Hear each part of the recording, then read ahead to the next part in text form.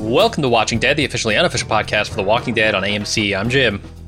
I'm Aaron. And today we're talking about Season 9, Episode 14, titled Scars. Aaron, what do you think of this episode? I really like this episode. I was somewhat underwhelmed with the actual origin of the scars being a simple branding. Like, I had worked myself up into thinking there was some kind of complicated organ theft. Yeah. Like there's some kind of repo man outfit needing kidneys and taking kidneys. I was looking for Forrest Whitaker. I never found him. And that never manifests, but man, they did the betrayal of Michonne and making it so personal and so scary. And then, like, as soon as, like, I saw that it was, like, her best friend, this one in a million thing, they gave her this pep talk about Rick and then broke her heart in the morning. I'm like, oh, I can see why Michonne is such a hardliner. And it just kept getting worse. Right. Yeah, I love how they paired the Judith stuff off, in the flashback and the present day. That really, it runs the risk of feeling too writerly, right? Like too arranged, but I thought it worked out really well. Yeah, and it's like I thought I'm really liking Judith more and more because like I thought that moment where she had to talk about like a level talk with her mom about like the things that happened in the past that Michonne assuming she's protecting her from so many things that this kid had memories of, which makes sense that you remember things that are like super. I don't know, you remember random shit when you're real young, but like things that are like traumatic or impressive or whatever, you're gonna have a much better odds of remembering a war crime or a Walt Disney trip at 3 years old than a random trip to the grocery store, right? Sure. So yeah. It all made perfect sense, and I really enjoyed seeing Rutina Wesley. I'm a big True Blood fan, and she's a pretty big part of that show. And they cast her as Jocelyn, as Joss here, and I thought that was super effective, which I'll talk about in the commentary itself. But it's really nice seeing her again, and again. They're just effortlessly playing with these stakes and some of the stuff that I thought was annoying or like, is the payoff ever going to be worth it for the scar shit? Yeah, it really was. So I was really happy, really pleased with this episode. How about you? Yeah, no, I agree with everything you said. I don't know. We're 14 episodes into season 9 and look, the first 7, the last 7 seasons don't feel like they didn't happen at this point. I still remember like the shitty road that we had to hoe to get here. But they've really turned it around this season. I think it's. I don't know how. I'm still waiting for the trade fair. And there's this paper tiger, literal paper tiger, to show up and see how that all concludes. But so far, so good in this season. It is, and that's the I guess the infuriating thing going forward about Walking Dead is to realize how easy it could have been, like a 1 season turnaround to, especially with the time jump that makes everything seem like, did that really happen, or was this person's death as stupid as I thought? Like they can just vaguely gesture to things like Glenn and Abraham's death, sure, and you don't think like when Michonne and Negan were going toe to toe over that stuff. I'm not thinking Dumpster Glenn and Dolphin Smooth and all the other stupid shit. I'm just thinking of like, oh right, yeah, this like Christ, and he had an honest conversation with Judith about that. Holy shit, it works. And that's I guess the frustrating thing is like, man, you pulled Scott Gimple out 3 years ago. Boy, this show's in a lot better shape. It seems, or I don't know.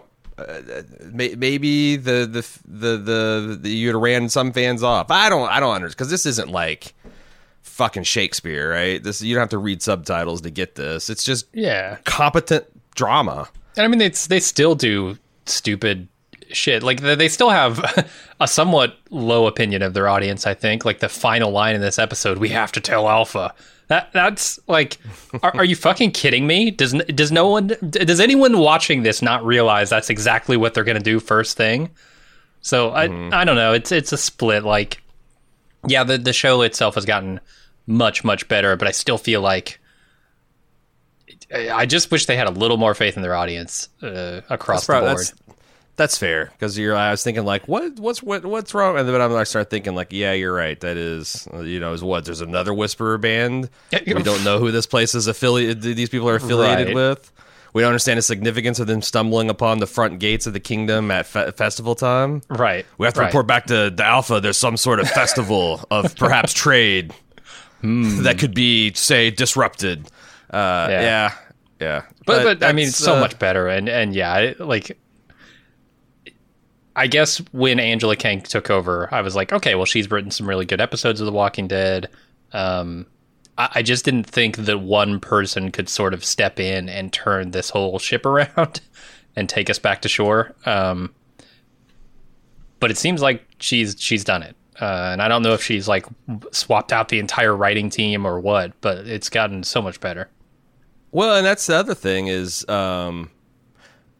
I think that at some point in the last few years, the conventional, because like at the beginning of the golden age of television, like everyone just lined up to suck showrunner dick. If you had a hot show, then they endlessly fascinated with the interviews and postseason wrap ups and all that. And I feel like the last few years, some of that's calmed down a bit because it's kind of like it's a writer's room, blah blah blah. But man, this kind of proves that no, you can set a tone and you can. I guess instill a sense of professionalism or maybe work ethic. Like maybe Scott just got to be a lazy showrunner. He's handed all this success very early on. He went from like essentially junior writer to executive producer in a single season. I don't want to psychoanalyze him, but it's turns out like having a competent showrunner that gives a shit about the material, that respects the fans and their characters, is a huge boon. And you can't just they're not just like interchangeable cogs on a machine. Some of them operate better than others, for sure. Absolutely. And it's not like this season has particularly interesting material to work with and that's why it's better, right? It seems like they've had really super interesting material that they could have used in interesting ways in previous seasons, and they just didn't. It really makes or me they wonder, tried to use it the same way over and over again, and it just wore off. Yes, that's the thing. It makes me wonder, like, what Kang would have done with the Savior Wars. Yeah, man. I want a mulligan on that. If she'd taken over on Terminus and kind of goosed this stuff along a little bit, maybe cut out a whole... but I don't know, because the thing is like... Does this season feel overstuffed as far as terms of plot? It's taken its time, but it's invested its time much smarter than in previous iterations of the show. Like, there wasn't just like, oh God, we need a 3-episode arc because what the hell else are we going to do that doesn't really connect with anything, doesn't move a character's arc forward. These things are all just like, there's 6 or 7 mini arcs that have been given to various characters and they play off each other. Like, look at the tension between Aaron and Michonne now, that Michonne's like, right after Aaron's learned a hard lesson about going outside the walls, and he's gung-ho about security and law and order. Now suddenly there's tension between him and Michonne because Michonne's kind of changed her mind. Not because, she went out clearing and went crazy, but she had a lot of conversations with people she respected and loved and were trying to, that natural interplay is what I think is fascinating. What makes us care about people when they die and want this and root for them to live. Like there's not as this is the first time in a long time I can't think of a single person in any of the communities where I'm actively rooting for them to die. Like maybe Barcode Tattoo. That's his leftover. That's leftover Gimple stench, I think. Yeah, no, you're right. I'm having trouble thinking of one. All right, well, let's get over to the outline here, over the recap. We start off with flashbacks, and this one's going to be tough because there are flashbacks interspersed randomly throughout this episode, and they're fast and furious with the cuts between modern day and the flashback. I will say that I'm glad that The Walking Dead didn't try to get too fancy. It's just, they threw a sepia tone filter on the stuff that happened in the way back, and it's super easy to tell from cut to cut, transition to transition, what timeline we're in. I feel like previous seasons wouldn't bother or would do something weird and fucked up. with the palette or something would clash with their day for night shooting. But this was just I had no trouble. But also Michonne's hair is subtly different. You know, she's got the side. She's got like side cut shaved in the current timeline, where she's like, you know, wall to wall dread, or temple to temple dread in the flashback scenes. But I'm glad because, like I said, I feel like this could have gotten to be a mess if they didn't have something really simple and conventional and almost instinctual to tell the difference between like old and new. I didn't notice any of that. The thing I noticed is how many children were being slain. That was what really grounded me in the flashbacks. Yeah, the dozens of children meeting their end at the edge of Michonne's blade. I thought that's what they were doing. Okay, flashback to a pregnant Michonne slaughtering washed-up walkers down by the river, where she finds Rick's revolver. And this is just after, like, it can't be more than a week after Rick's disappearance, right? It's hard to tell. Yeah. Long enough for Daryl to walk the river to the ocean and back, but again, they're in the Baltimore area, so the river's the ocean's not that far away. Yeah. So yeah, probably a week or two, a couple maybe. Daryl says he hasn't found Rick, but he'll never stop looking. He just wants to be alone while he does that. And then back in the present, Michonne ritually polishes Rick's gun, which is not a euphemism. Daryl shows up at the front gate with Henry, Lydia, and Connie in tow, and Michonne lets him in. We get a little more of the flashback, letting some survivors inside, including someone she knows named Jocelyn. Yeah, so I think this. I like the reveal of how. I didn't really care how Judith got Rick's gun, but I thought it was cool that they showed, you know, her retrieving it out of the mud bank anyway, and then flash forward it to, you know, Judith's got her own little box and she's restored and cleaned it and all that good stuff.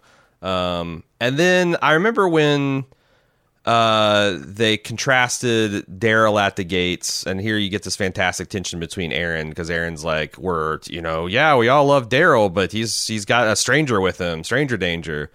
And she's like, well, I trust Daryl. And then they flash back and compare it to her friend Jocelyn, played by Rutina Wesley. And I remember thinking when I just saw all these children and like I couldn't tell, you know, everyone's hair is matted and they're filthy. And I'm like, I'm very curious of how they're going to make me. There's 3 episodes left in this season. How are they going to forge any kind of emotional connection that's worth a damn to have this actually play out? And boy, howdy, was I going to eat my words before the end of this episode?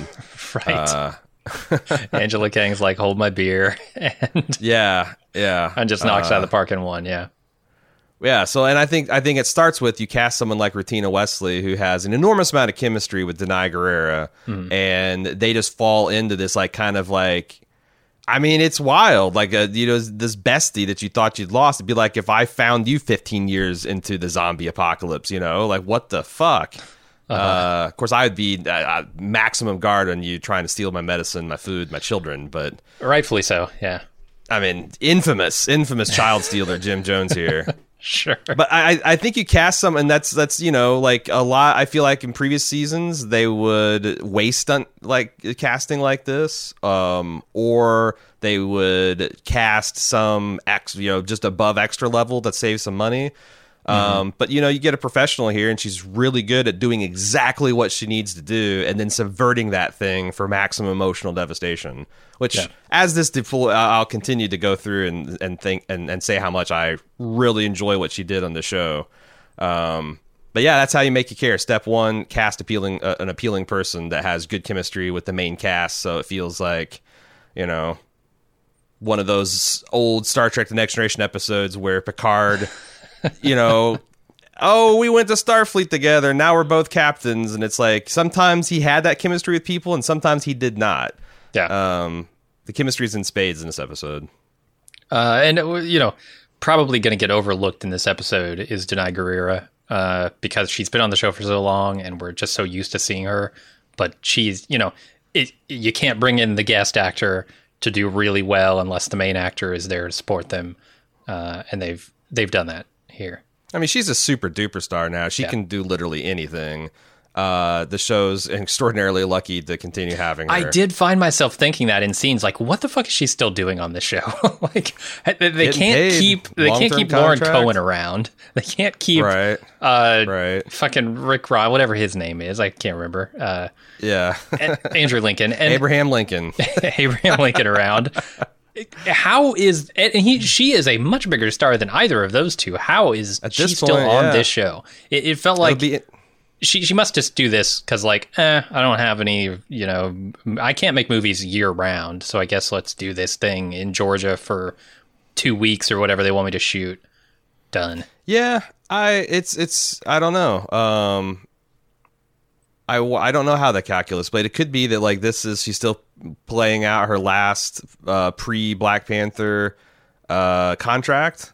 Yeah, it could be that, like, Scottie hey, I've got a nice, like, Dennis Rodman role in a huge Marvel franchise. Do I want to put all my eggs in that basket, or do I want to keep doing this other genre work and some other indie kind of stuff? Like, it could be just, her building a nice portfolio. Because she does, especially, I don't know. The other thing is Angela Kang might be like, look, I know you've been dying out here on an island. I'm going to give you some good shit. Mm-hmm. I'm going to give you some, like, it's funny because, like, wasn't 8 episodes I was clowning on the r/The Walking Dead subreddit for, like, isn't it time for this show to start getting some Emmy nominations? And I'm like, oh yeah, that's still kind of ridiculous, but not nearly as ridiculous as it was to me 6 months ago. Yeah. So let's talk about one of the things I didn't like. One of the few things I didn't like in this episode. This song that they play at the beginning, which I guess is by Boy Genius, it's called Souvenirs.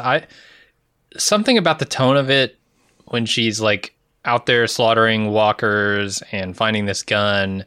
It sometimes they just don't choose the best music, and there was a case of that. I don't know what kind of weird shit they picked, early on in this season. When Jesus was spinning records in Hilltop, I remember being bizarre choices. Yeah. And when they were doing, like, a pan over the hilltop and their crops and stuff with the drone shot, and I remember just god awful music. And this isn't that bad, but it just tonally was weird to me. Yeah, I think a lot of the I really praise the musical choices last week because some of those Gonzo Wild West themes just really suited Angus Sampson and the Highwaymen really well. But this is something this show doesn't do particularly well, is the licensed music. I said it's the anti-Breaking Bad, because Breaking Bad, every time they did throw some licensed music, it's like you either didn't hear from it, you never heard of it before, and it's a fucking banger, perfect for the shot, or it's something they had in their back pocket that they were just waiting for the right time to deploy. Right. This Crystal is just Blue like Persuasion, something like that. Well, she's out there looking for stuff, so let's type that into Google search, and souvenir. Yeah, that's something you find, right? Okay, throw it in there. It might be that simple. It feels like it might be that simple, and unfortunately, that's not the best. I mean, you got Bear McCreary, who is still doing the music for this show 528 years later. So I don't know why you got to go to this mediocre to bad pop music. It's almost shit that, like, you think they invented for the show, and then you look it up and like, oh no, they actually got a license for that. Yeah. All right. Henry gets his leg sewn up. We're obviously in the modern times here. Connie thanks Michonne for everything, but she just gets the stink eye from her. Aaron says no one seemed to follow them. He's talking about Daryl and the group. And then we get a flashback to Jocelyn trying to leave to find her friends. And Michonne asks what she needs. She just says, I need your help. I question Aaron's logic in this scene. What do you mean? So he's like, he comes up to Michonne and he says, doesn't look like they were followed. Daryl covered his tracks. And then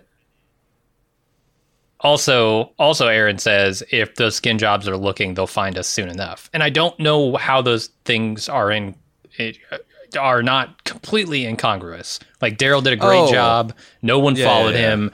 And yet they're bound to find us immediately. Why? I think both those, because they're like, the communities are all in somewhat close proximity, so it's like if a trail, you can go right there, but if they just do any kind of like systematic search of the county, they're bound to find them sooner or later. So I think it's like that you're supposed to understand. It's that it's like even though they haven't run into them in the last 10 years. I don't know how long they've been in this apocalypse, but they've never encountered them in 10 years, and now suddenly they're bound to find us. Are these guys local? Because I guess I assumed that they rolled in like with some herd that they've been following. But didn't they establish that she started in like a Baltimore or East Coast shelter? And I think she's even got the sketch of a Baltimorean accent that the Alpha is going for.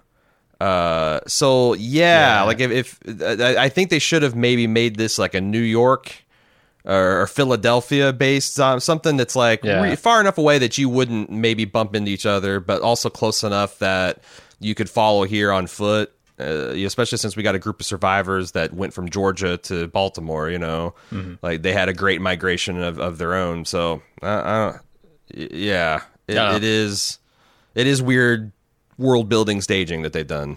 Yeah, I was a little disturbed by the shortened version of Michonne being Mish. I don't. Something seems off about that to me, but I guess like I was trying to think what would you call her? Would you call her Shone? Shone? Yeah, like just call her Own. I don't know. Yeah, it's Mish works. Mish is fine, I guess. Like Michelle, Mish. Mm. All right. Then we are still in flashback. We get a bunch of the group taking Jocelyn to find her friends. They succeed and they realize, they're all kids. Yep, that's what they do. Yeah, I don't know if you have anything to say. Like I said, this outline, this recap is going to be like real chunky because that's fine. The episode is real chunky. So Henry's worried about. We're back in the present day. Henry's worried about his stitches leaving a scar. Lydia thinks it's sexy. Michonne talks one-on-one with Lydia and tells her how much she wishes she would just walk off into the woods by herself, thereby eliminating all risk that she's putting on everyone else, which, god damn, Michonne. It reminds me of kind of like what Russ Cole did, where he gained that one woman's trust and then like put in the mind that she should commit suicide because she's such a terrible person that can't ever be forgiven. Ugh. It's kind of like she uses that kind of, she switches on mom mode just long enough to get Lydia to kind of relate to her and then twist the knife. They really needed to bring Carol in for this because Michonne, man, I've never seen Michonne do anything that would make me think this is something she'd do. Whereas Carol would fall right into this, bring a tray of cookies and convince Lydia somehow that this was her idea to walk off into the woods. Yeah. See, I think Michonne is capable of it because, what caused her to snap in the first case is losing her family. Mm-hmm. And now that she improbably has this, post-apocalyptic family that she loves so much that she would be willing to do anything, including psychological warfare against a child to keep it. Uh-huh. I thought it was in that like envelope of she'll do anything to keep her community safe at this point. Sure. Yeah. What? Lydia fingering Henry's scar, like just really working her grimy fingernails in there, and like, can I lace and unlace this? Can I find a moist tender part? And Henry's just like sitting there taking it. Like, what? Who directed this scene? I want to know. Henry should have screamed. Like, I get, like, maybe a 15-year-old girl's like, I'm just going to grab my boyfriend's scars because I don't know what the hell to do. I've been walking with the dead. I don't know how romance works. But Henry should be like, what the fuck are you doing? Get your fingers out of my wound. Is this supposed to be, like the mask? Because you know how they, like, stitch up the back of the mask? That's why I was like, I know how to lace these things up. I know. This is, I don't know. I thought it was very... it was a very bizarre way to play this weird fucking romance. Yeah. I mean, the episode is called Scars, so maybe they just needed to fixate on this for a little while. And I don't know what they're trying to do with that. I think you're right. I think they're trying to draw some kind of thematic thing about, not all scars, because like that was a preoccupation throughout the fucking episode. Judith closes with a scar, not unlike Henry, and wondering if it's going to heal, and not all scars are bad. Daryl get the X's, like, yeah. Right. So I think, yeah, but also don't have her stick her dirty fucking previously zombie encased fingers in this guy's fresh wound. And I don't know if, look, at some point he says, like, I got to get up, I got to walk around and make sure these stitches hold. Is that proper medical advice? Are you supposed to try to pop your stitches when you get them just to make sure they're going to hold? Do they have you run a lap after the doctor puts them in? No, but I guess the thought is, like, if you're about to be forced on a march to another community that's far away, you might want to get, it's not like you got a choice to just lay up for a day or two. They're going to kick you out, so might as well try it now where the medic is still there and you can redo it, than get 5 miles up the road and it just bust open. I'm sure Daryl could carry him. Or Daryl could fucking sew him up. Yeah, he's just like, oh yeah, with rabbit guts. Get some squirrel gut or some rabbit gut and a fish hook, and just, I'll have y'all patched up, man. Yep. Okay, moving on to Judith telling Daryl that she wants to help. They're kind of sitting by a river here. I don't know when Alexandria got a river, but apparently they put in a water feature. They did. They got a windmill, and they got a river runs through this community now. They got like a little mill pond set up. Sure. Mm-hmm. She asks him to stay, and she wants to help him. He thinks it's more important to move on and stay isolated so that Alexandria will be safe. And Judith starts lobbing the bombs. Says, "What would Rick do?" Which WWRGD, man, score some points. What would Rick Grimes do? I think it's cute. They're kind of sitting exactly like each other here, both knees tucked into their chest. I'm not sure what they're getting at with that, but there's definitely, I don't know, some bonding happening here. I think it's what I assumed is that's good advice for dealing with children is like to get on their level and assume their posture, mirror their body language. And I just thought that like this is another example of Michonne probably reading a book or two about parenting and just being real good at it. Oh, but this is Daryl and Judith. Oh, it's Daryl. Oh, shit. Yeah. Well, then, okay. I fucking. He's terrible at parenting, I'm sure. He's just a child, so he's just mirroring her body language unconsciously because that's how he's feeling on the inside. I was wondering, if they were trying to compare like two children here. I think more of Daryl than that, certainly. But yeah, emotionally, he's got a lot of work to do. Yeah, and I also like the idea that Judith is attracted to people who level with her, and Daryl's Michonne. Michonne. She asked Michonne, "Is the hilltop in danger?" Of course not, sweetie. Everything's going to be fine. Daryl's like, I don't know, maybe. And he doesn't tell her everything, obviously, because that's not what her mom wants. But Daryl turns out he's a pretty good. There's a line later on in this episode that sketches him out to be this dad, and I kind of like thought, the hell are they talking about? But I started thinking, he's kind of a father figure to Henry. He's certainly a father figure to Judith here. Yeah. So yeah, I guess that's why not? Daryl, good dad. I'll go along with it. Sure. All right, the flashback continues. Gabriel's playing the quiet game with the kids that they found. Michonne's sad that Rick didn't get to see it. And then she and Jocelyn talk about how children are the future, essentially. And she realizes Michonne can't live without knowing what happened to Rick and encourages her to go look for him.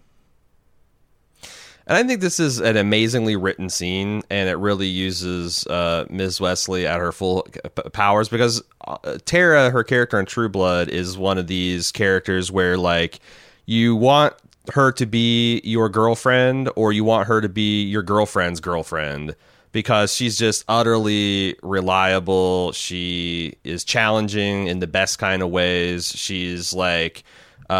is an excellent listener, but she's also there in like an action capacity if you need her. And she just, I felt like she effortlessly slipped into this role, and you know, like this is a really well crafted speech, like her using the crazy coincidence of Michonne finding her with not ever giving up on Rick. And it really, when it turns out that she exploited Michonne at her, like one of her most vulnerable points and exploited one of her oldest trust, it legitimately lit a fire in me.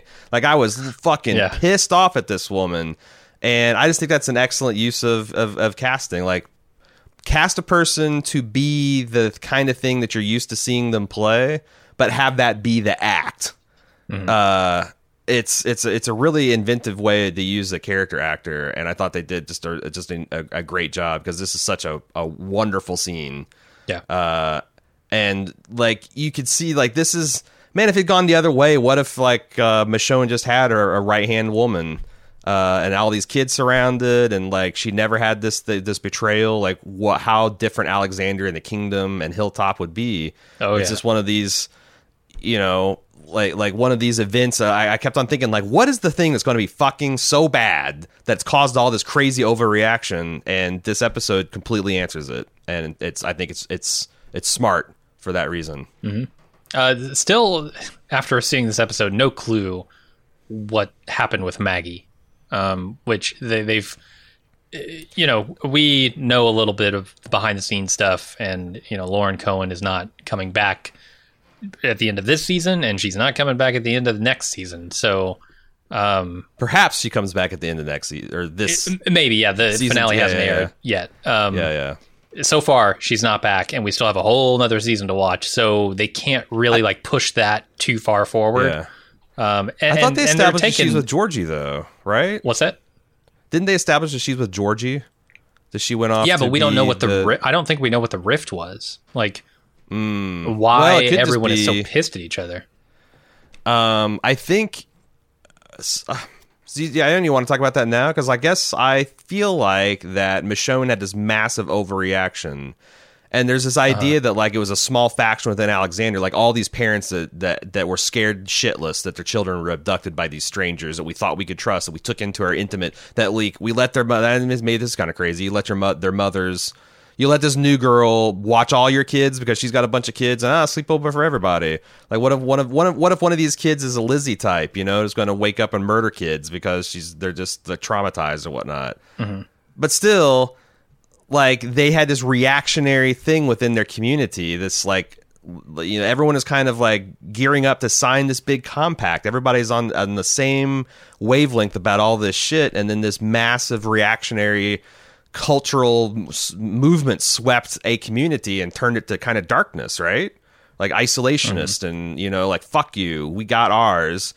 And I can see that like being a huge like what Judith said later on. It's like, do we still love these people? Are they still our family? Why doesn't it feel that way? Yeah. If that state had been gone on for years, which they kind of imply, that's a lot of bad blood. Like, how many people did Hilltop lose because Alexandria wouldn't share medicine? Or how many, you know, like, is there a couple old folks that starved in the kingdom because they would? I can see that shit kind of adding up, and you know, I'm if they want to do some flashbacks to kind of like paint in those holes, that'd be cool, but I feel like I can squint and see. I don't know. I think you're absolutely right. All those things could logically come of this shift in attitude, but something about it feels more personal. Something between the Maggie and Michonne dynamic here. Every time people talk about it, they speak of it in ways that feel very personal to me, and you know, maybe they lose somebody important, although I'm struggling to think who they don't have in the current you know, setup that would be personal enough to Maggie that she would be pissed off. I wonder if she found out about like Maggie's involvement in the anti-Rick conspiracy. Well, no, I guess they kind of dealt with that this season, when, you know, Maggie came to kill Negan and Michonne eventually let her, and then Maggie realized that Rick was right. So, right. Yeah, I guess if you're looking for something that's intensely personal, I am. I don't know if that's where they're going. They could just be, you know, an ideological split here, and that just takes its toll, like you said. Maybe they're going to deal with that when Maggie gets back. Yeah. Yeah, I would think so. But no, I mean, yeah, like don't sell ideology short, man. Ideology can definitely split people in far more comfortable situations than they're living in. I am well aware of that as an American. Okay, let's move on to Aaron and Daryl catching up as Daryl's group prepares to leave. Before they go, Daryl tells Michonne that she needs to let Judith know what happened to her father. And I was thinking, yeah, I'd like to know too. Mm-hmm. There are a couple of conspicuous shots of this manhole here, and I'm like, okay, they're clearly going to do something with that. Thought maybe someone was going to sneak in via the sewers. Turns out it's the opposite. Yeah, like they go from, there's a dissolve where the sewer grate is unguarded, and then it's got like a big heavy piece of rebar welded over it, and it's just like, yeah. And yet, okay, they welded the rebar over the manhole, but the secret teen tunnel still wide open. Daryl went out that last episode, like 2 episodes ago. Well, I'm sure nobody's done a damn thing about it. Yeah, well, if Jesus' college roommate had come back with a bunch of kids and used that tunnel to, steal all the children and medical supplies and kill 3 people, they might have welded the teenage hole shut too. Who knows? But yeah, like Alexander, I guess, is like a police state governed over by Michonne, who is like this unelected dictator, supreme. Like she's what did they? Wasn't that the like Cincinnatus, the Roman general? He declared himself dictator during a war condition, and of course he's famously gave all that power up. And Michonne is just an anti-Cincinnatus. She's keeping the power. She's a Clevelandatus, the equal and opposite of Cincinnatus in all regards. Sure. Okay, back to the flashbacks. Michonne shows the new community members around. Or actually, no, she's going to look for the new community member. So I don't know what's happening here, but she realizes the kids are gone. Yeah, all the kids, they have a big sleepover with all the other kids at Joss's place, the place that they assigned her. So all the parents are like, oh, yeah, it's a big sleepover. Isn't this fun? And they're going to collect their kids, and they're gone. Gotcha. Okay. And then that was confusing to me. And then it's like, because then they've realized their pantry's been cleared out, the armory's been cleared out, the infirmary's been hit. Like, because my other thought is like, how soft has Alexandria got that they don't even have fucking lookouts? But then they established, no, the lookouts have just been murdered. Yeah. Probably by children now that we've seen the rest of the episode, by children, right? Which makes fucking sense, because I don't know now how hard Alexandria have to be. The night watchman sees like a 12-year-old coming with him with a teddy bear and it's like, who goes there? It's like, come on. It's like, hey, are you lost? And then they get shanked. That's the child soldiers, man. Terrifying. Yep. Terrifying. So yeah, you talked about they see the bloody footprints leading to the manhole, which, man, we talked about how they'll set up a pin just to knock it down very quickly, like in the next episode. This is the next scene. They're just like manhole cover, boom, bloody footprints, boom. Yep. Appreciating that. And then we go back to the modern day here. Judith isn't hungry at dinner, goes to her room. Michonne wakes up in the middle of the night to talk to her about Rick, but she's not in her room. So Michonne goes to see Negan. He hasn't seen her either, and she's suspicious about their conversations. She wants details. He gives them. He accuses her of being shifty with Judith, and that Judith doesn't agree with the ideas Michonne has about isolation. And Michonne realizes, oh shit, she must have taken Rick's gun. And when she goes to look, she finds a note that says she went to help a friend. I wonder how much Jeffrey Dean Morgan appreciates being given material.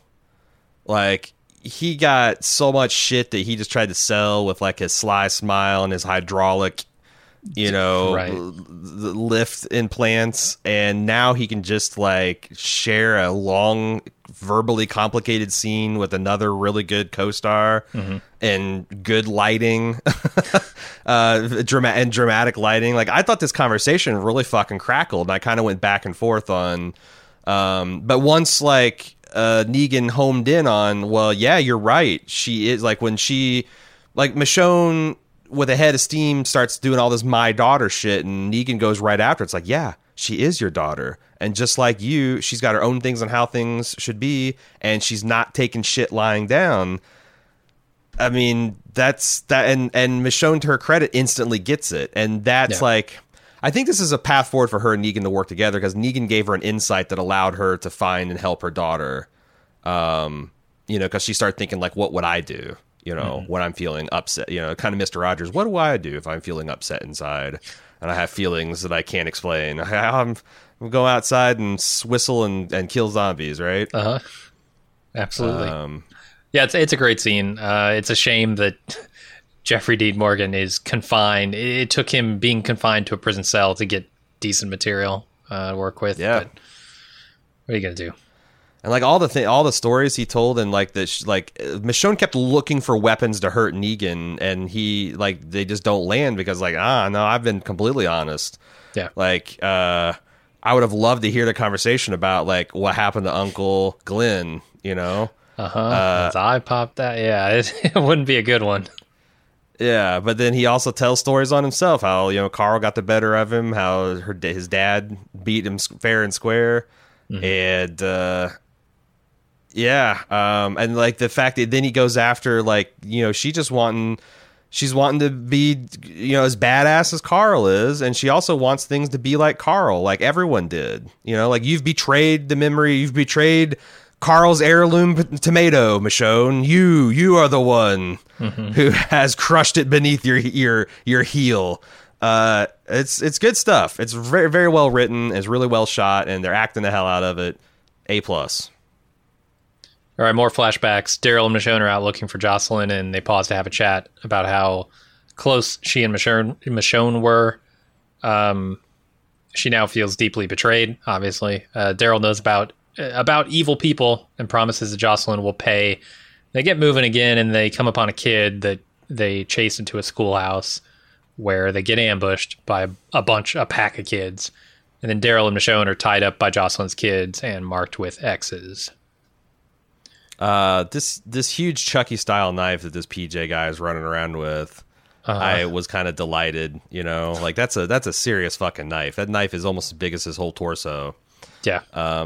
Also forgotten to mention the last scene before the flashback is Michonne going to open Judith's gun case. It's got this adorable written in crayon little girl hand saying essentially like Henry, it didn't sit well with me, or I got to go help my friends or something. I just thought we've seen that like 3 times this season alone, but seeing it in crayon at the hand of like a 9-year-old girl, I thought was, an especially nice touch. Yeah. But this stuff is pretty fucking grim. To the point where, like, I was wondering how that Daryl and Michonne would get out of it. Right. What Are you still wondering?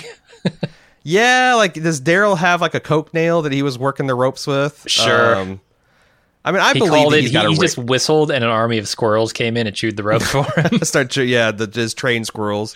I honestly, I can almost believe it. I'd believe that he has a little bit of wire on him, or a razor blade tucked in a wristband, or something that he's just like MacGyver. He's like a backwoods, demented MacGyver, and if you give him a paperclip and chewing gum, you're going to fucking regret it.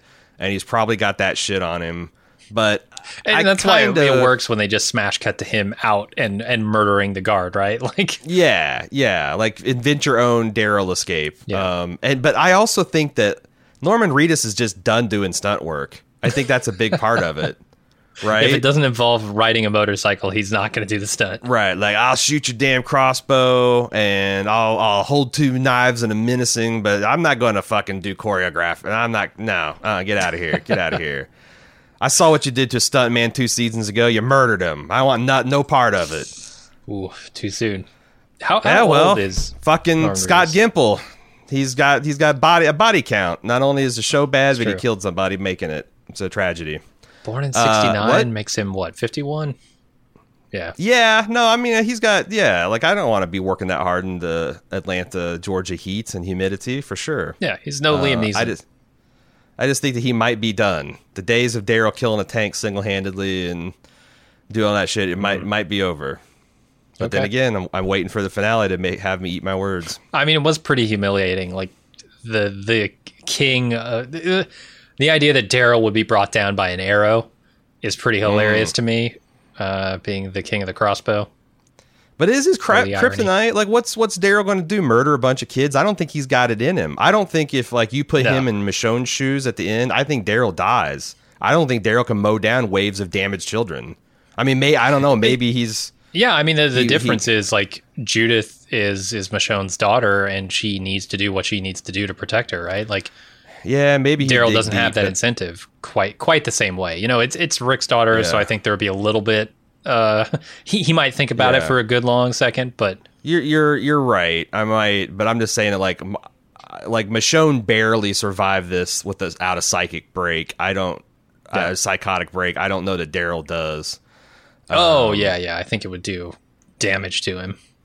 And I tell you, you talk about the forcing these children to brand their adults. There's some kind of complicated ritual of like mark your kill and kill your mark stuff, some shit like that. Yeah, earlier in the episode they show like a picture of like stringing up a deer and butchering it, like a diagram on how to do that.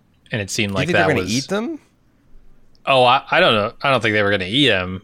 But like it was like, so like, do you brand that's your first step of dehumanization, and then you have to hunt the person down to kill them? Because they said mark what you kill what you mark. I was wondering like why, because they clearly don't travel with adults. Obviously, that's something that Jocelyn is not going to tolerate.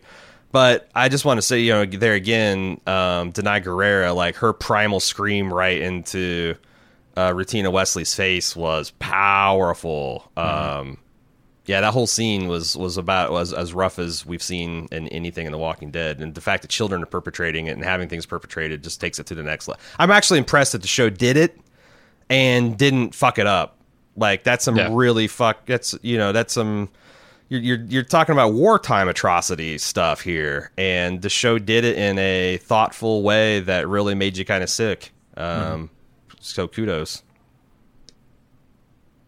So there's a very quick flash forward to now where Michonne encounters a bunch of walkers looking for Judith, and she screams her name. It seems like a bad idea. Yeah. They didn't establish this, but that's Judith's bike, the rainbow kind of bike that's parked. Like they didn't establish her. I don't think she had this bike, but that's because I had to rewind. Like, why the fuck is this happening? It's because she saw this kid's bike parked at the side of the road. And do you think Judith came out here, I guess, to catch up with Henry or do you think she just went out? I guess she went out there to help Henry and Daryl, or specifically Daryl, I think. Because I could also believe that she'd just go out there and kill zombies in frustration. Not quite be willing to run away, but that's what her note said. So yeah, said she was going to help a friend. And then we go to the flashback again. Daryl gets loose and lets Michonne out. They go looking for Judith, and Jocelyn's kids fight Michonne. She's forced to bash one of them with one of their bones into dust with a pipe. They flee in terror, but not before slashing her pregnant belly. She manages to make it outside and murder Jocelyn, but she really doesn't want to kill any of these kids. Unfortunately, she has to kill like 12 of them before they relent, and she gets Judith back along with a few new kids. And this is all intercut with her slicing down walkers, and every time in the present, right? So when she's looking for Judith in the present, she's slicing these walkers, and these walkers are stand-in for the kids that she's slicing in the flashback. It's all really, I thought, expertly crafted. It both connects the dots between these two situations, right, where Judith is missing in both and she's desperately trying to find her, but it also serves as a way to not have to show her slaughtering children and still getting the point across. Exactly. It's hard, like, even Michonne, as much as we like her, watching her murder a dozen children would be a lot. So this is, like, I want to say a tasteful child murdering scene. Yeah. I mean, it's tasteful as... It's like there's a Revenge of the Sith, like that's another tasteful child murder scene. Master Anakin, what are we to do? Then cut, then star wipe or whatever. But yeah. This used to be how most murder scenes were done in cinema, and now... That's true. We just show heads being lopped off and people being bisected and shit. So like, this kind of harkens back to an older era of cinema in a way. But also, like, I remember how surprised I was and how wrong it felt when Jackie Chan beat the shit out of a bunch of kids in Karate Kid, the remake. Yeah. This is that times 12. If they had shown it, I don't know that I wanted that, actually. Like, I'm glad that they steered clear of that. Yeah. And I'm a guy who likes to see a lot of perverse shit in his media. I go looking for those experiences sometimes. Like this, I don't know that that's what I wanted in this moment. So good on them. Because usually that type of entertainment, they don't ask you to connect too deeply with the characters. For sure. Yeah. You know, and here we have characters we love and care about. And I thought, like, going back to pre-time jump Judith, who is at the peak of her adorableness, like her coming and seeing her mom covered in blood and all these children that she was just playing with the night before lying dead at her feet and like being scared and unsure, and then calling them. I just thought, like, you know, as a father myself, it's just incredibly effective and told exactly the story they wanted to do. And it also, like, all these things, if I go back and listen to me ragging on Michonne about, you know, doing her crazy Morgan clearing and, you know, like, no, she's got a lot amount of poison inside her that she has to let out somehow in a healthy way. Yeah. So, like, I would have been a lot more sympathetic to Morgan had, you know, they shown him going through some shit like this. But even then, it's like, you know, Michonne's not going to do the Morgan thing. She had a reaction to a bad experience. She's had some distance put between that and her, and she's had people that she love and trust kind of gently lead her back to the light. And I don't expect her to go back into crazy Gestapo Michonne mode. I'll be very disappointed if she does. So it's a nice long season arc for her. Mm-hmm. What do you know? Then Michonne and Judith in the present day talk about what she did to save her that one time she was kidnapped by the Lord of the Flies. Judith remembers it, which surprises Michonne. And she also realizes that she understood why she was doing the things she was doing the entire time. Judith is sad because she feels like they don't love their friends anymore because they're not doing what it takes to help them. Yeah, well, we never stopped loving them. And that's like... that's the difference between words and action, right? Words and deeds. You know, it's easy to say you love somebody, but it's very hard to sacrifice and pay the time and attention like you do care about them. So, again, I'd like this all done at Carl's graveside. It's tragic because she's trying to protect Judith from something that she didn't need protected, and that just harmed their relationship because she just sees her mom, you know, carrying all this guilt and shame and, you know, being not trusting her to handle things in an adult manner that she's already been. And it must be especially frustrating because not only does she have personal memories of it, but she's also been talking to Uncle Negan and Uncle Daryl and be getting kind of straight poop anyway. So it just alienated her from her mom. And, you know, that's another thing that Negan threw back at her. It's like, you know, if you were straight with her, maybe you would be having this conversation with her instead of me right now. Mm-hmm. So she's now having that conversation. It's again, a nice little through line. Yeah, and I think, you know, it's complicated, right? I mean, Michonne, you know, by saying, you know, Judith is saying we got to go help the ones we love, demonstrate their love, but also she's got an entire community to consider, and you know, some amount of protectionism here or whatever is warranted, right? You don't want to just let everybody in, and I like, you know, what Judith says, kind of to rebut the idea that they would just cut themselves off. Is they've beat Negan, they've beat the Saviors, they can do it again if they need to, you know. Yeah, I think she's right about that, and So it's complicated. I ultimately think Judith is correct. You know, they can't just abandon people and for the sake of like not getting involved. But you know, there will be prices to pay. And I think we're going to see one coming up pretty soon here with the Whisperers, right? Yeah, I mean that's the tension, right? Like it's a weak society that retreats into itself and becomes fearful. It's a strong society that realizes that they can handle, you know, challenges will come up and they'll be able to handle it because they have a strong community and they're there for each other. Mm-hmm. And they do this all in a very show not tell kind of way. That I think just really connected with me. So another flashback here. It's quick. Daryl and Michonne return to Alexandria with the children, and they shut the gate for good behind them. At least for X amount of years, 6-7 years, I don't know. And then we go to, and they also just like the gates ominously closing, like you're understanding this is Alexandria closing itself off from the world. Like this is the last time Alexandria will be like open and charitable towards people. And it feels like like the sound cue even of like that exaggerated like prison clank. It just feels like Alexandria's got put on lockdown. It's very nice. Yeah.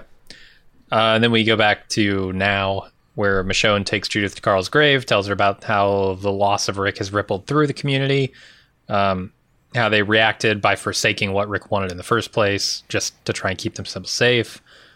And then she vows to protect everyone they love, and they drive the wagon out to the road and find Daryl's group just kind of waiting out there. I don't know if they were on the road and ducked off of it when they heard a wagon coming, and then came back when they realized it was Michonne, but like it seemed a little convenient. And they pick him up, they head over to the kingdom, and I guess they're calling them skinwalkers. I've heard that term in this episode, but the Whisperers get eyes on them. Eyes on the gates of the kingdom. I think it's funny that, and I don't know if they're doing this but the Whispers are what they're called canonically in the comics. Yeah. I think it's kind of funny that their stubborn refusal to call them Whisperers when it seems like it's the most skin jobs and skinwalkers and live zombies or live walkers and all this shit. It mirrors this show's refusal to call zombies. Like, we're just never going to use the canonical, it's weird. It's one of those things I love as like a big zombie fan. Every single zombie movie has like the nickname they give to the zombies, right? No, very few actually call them zombies. Call them deadheads, dumb fucks, whatever. This show has consistently done that with new groups of survivors, which I like, and now extending that to whatever these things are, whisperers, skin jobs, whatever. I think it's awesome. It's like you extend the courtesy to your own IP that you don't refer to it by its guess extra universe name.